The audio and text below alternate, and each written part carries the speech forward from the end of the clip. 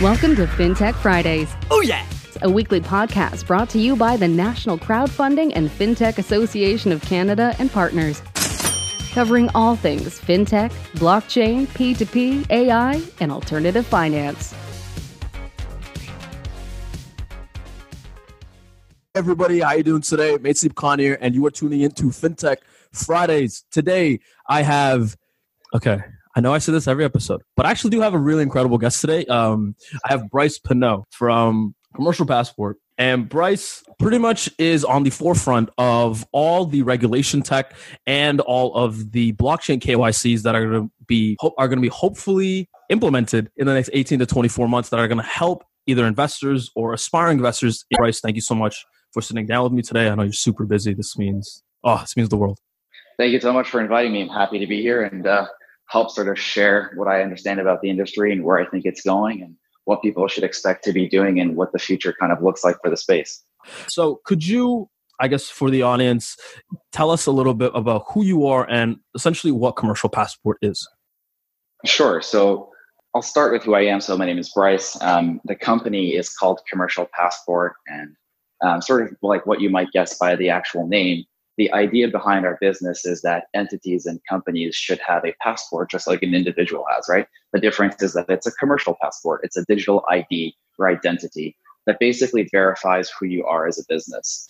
So there's sort of different categories of KYC or KYB. Some are, know your customer, and some are know your business. We're obviously sort of more focused on sort of the complex legal entities that need this ID.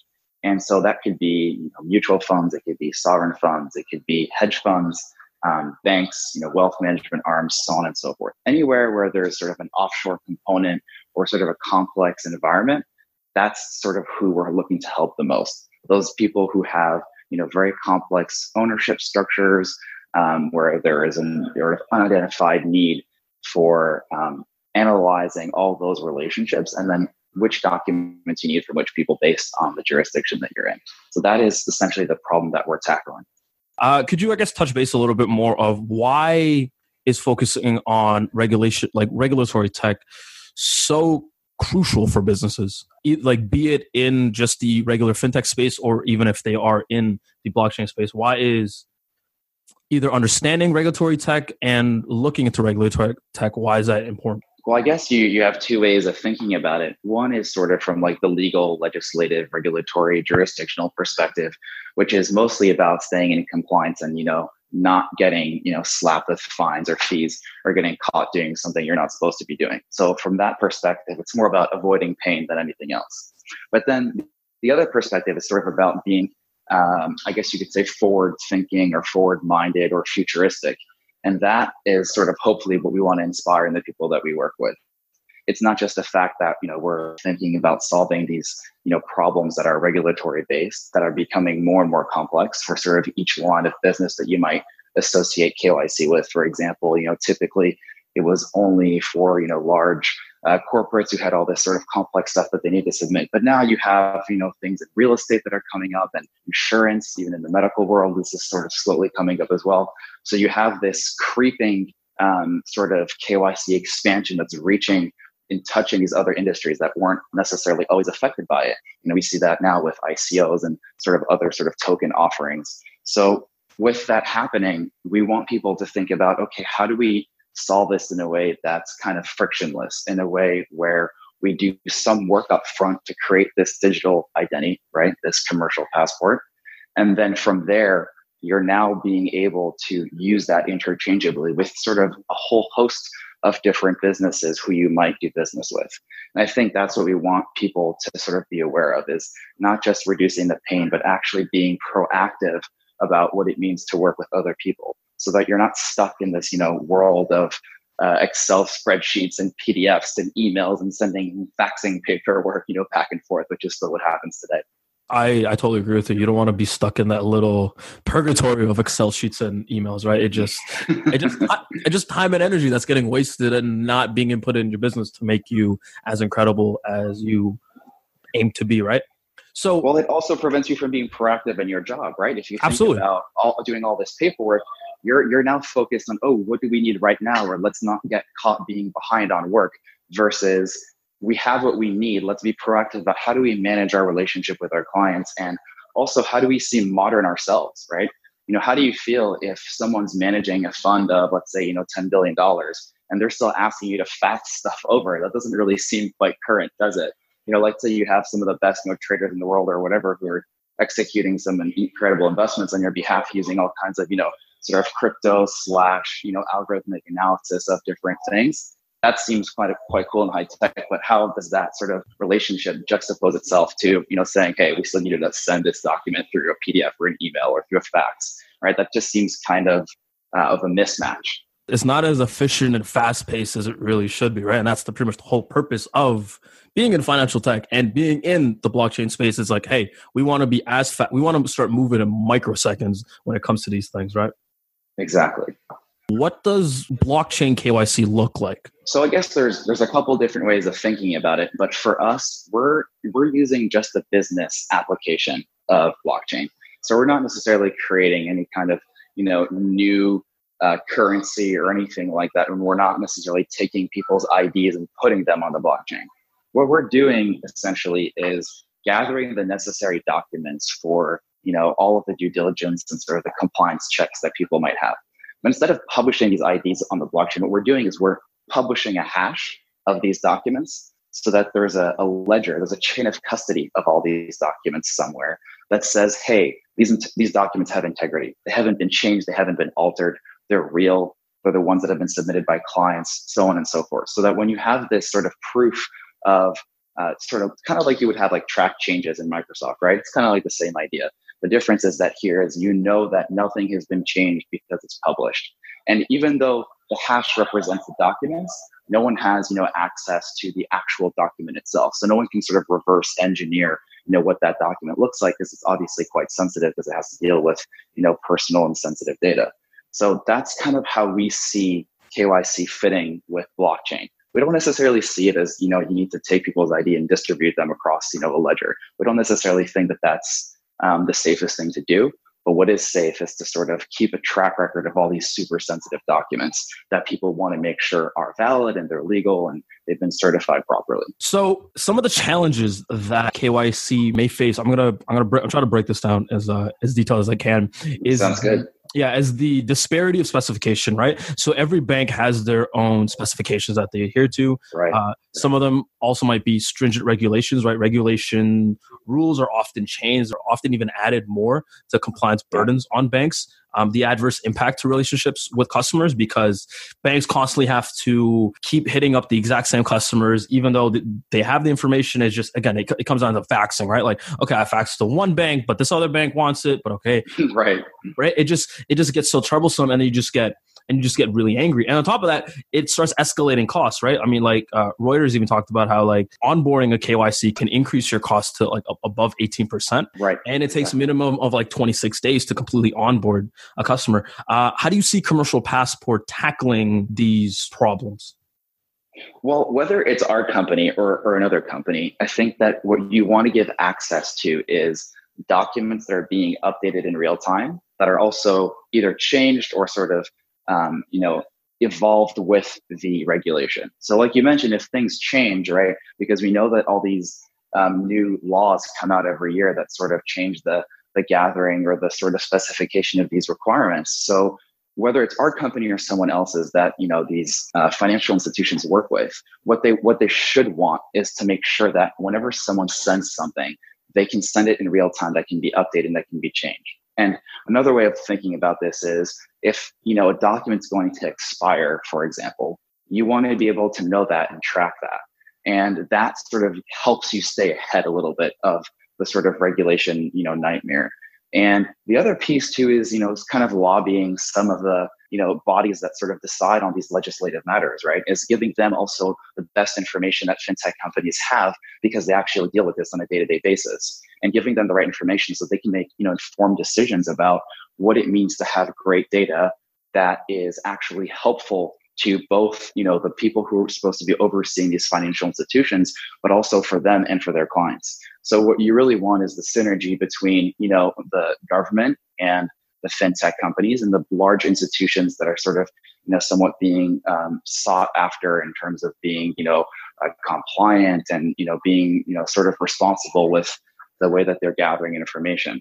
So I think whoever it is that's doing this needs to keep that in mind throughout the entire time.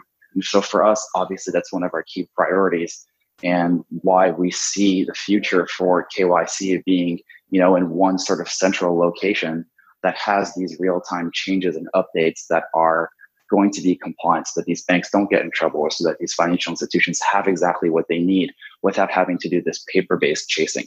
Yeah, and to make sure that like they dot their P's and Q's, right? To make sure that everything is on the up and up. Yeah, okay, absolutely. That's exactly right.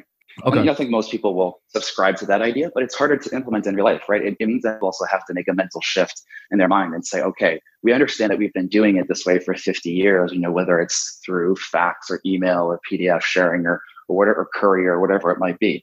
So it means that whoever is, leading inside these institutions, they have to be willing to make a decision to say, we understand that this process is outdated and it's not really going to be fit for purpose anymore. And so if they want to, be leaders in that sense, I think they have to come to terms with the idea that, a slew of solutions are available out there. We're not the only company doing this. But in either case, I think that there has to be a sort of a wave of a recognition that this change is coming and that these digital solutions are going to be a part of the future. And, that's led both within the people who are, innovative inside these institutions, but also, from people in government who need to recognize that this is a solution that's actually better for everyone involved. So there's sort of, multiple layers of complexity of, making this push sort of happen, but it is going to come one way or the other. And I think it's better to be sort of prepared and proactive about it than just kind of wait and let it take you by, storm when it's kind of too late and you suddenly have to do all these changes and be kind of unprepared for it. Yeah, no, I absolutely agree. I think, if we start educating some of the lobbyers and make them understand that like, hey, this is new tech that's coming in, without like all the flash and bling, this is exactly what it does. This is why implementing companies like Commercial Passport and other KYC companies like us, it's going to help just move so much faster. Everything's going to be so much smoother and it's just going to be so much more ease of use, right? Like everybody knows the joke that like government officials and government workers are overworked already. Let's just try to make the jobs a little bit more easier so we can just start moving and doing things a lot more smoother. That's exactly right. I mean, and part of that, helping people do that is having, a digital version of things that's available to, for example, auditors, right?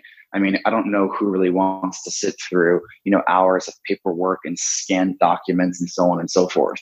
If people have this sort of, digital ID or version of a digital passport, then you have something that actually people can look at in a fairly, I guess you could say speedy way to say, hey, this, checks off all the compliance things that these, financial institutions are supposed to be doing. So you're also helping, one hand kind of feeds the other all the way up down to the value chain of, the KYC world. And I think part of that needs to be taken into consideration while the lobbying happens, right? While the advocacy of this change happens, is that this isn't just for the institutions or just for the fintech companies, but it's also for the people who are supposed to be overseeing the process. Yeah, I love the one head feeds the other. I know we touched this a little bit prior. So some of the caveats of having KYCs in blockchain is having trusting parties, right? The trust factor that's built in blockchain, it's very crucial to make sure, okay, how do we verify these trusting parties? What are the checks I have to check off on the checklist to make sure that, hey, this is Mainstream's bank. I meet all the regulations. Cool. You can move money and move crypto through me. Dealing with the nature of blockchain itself, right? So we have to decide, okay, will blockchain be private? Would it be public? Would it be a hybrid? And just tracking variabilities, right? So, which changes a lot, right? So investors and like people that have stake under 25% in a client's company, that's very hard to track because it's such a minuscule amount, right? It's like, so again, how do you see Commercial Passport tackling this problem? Well, whether it's us or another company that does things similar to us, part of it is building tech that can help map what you just described out. So, mapping out, who owns the interest and, all those sort of key things that you need to know to make sure that you're gathering the right documents from all the different entities or individuals.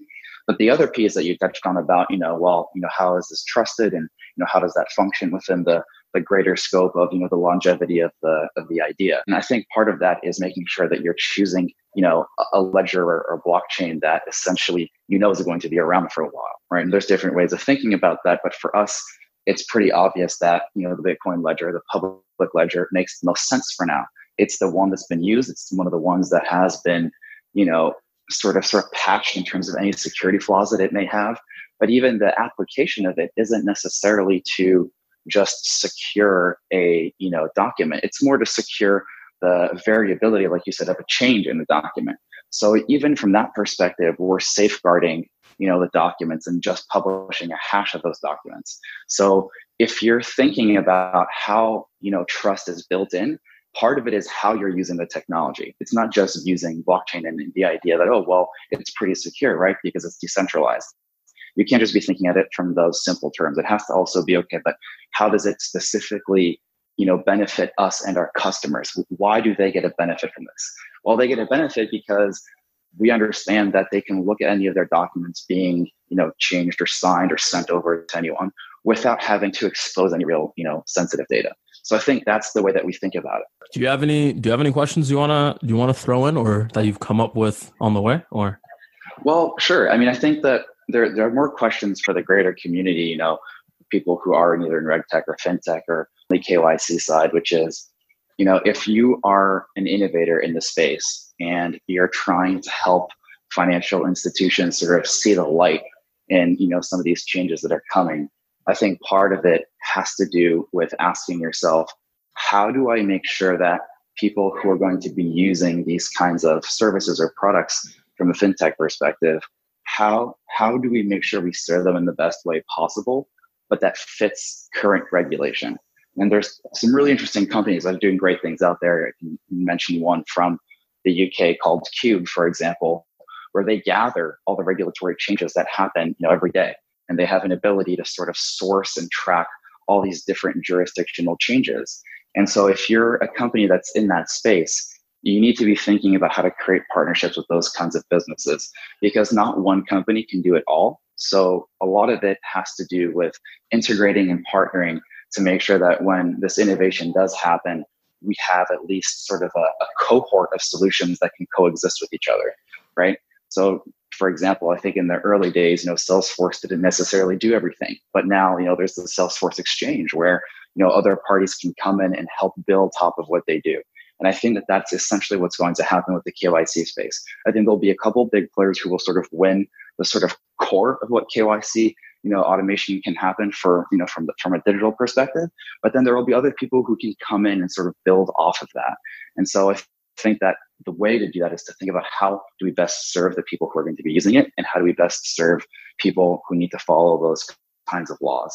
So that's just one question I would pose is, how do people think about that? And how do you focus to make sure that you're serving all the parties that are involved?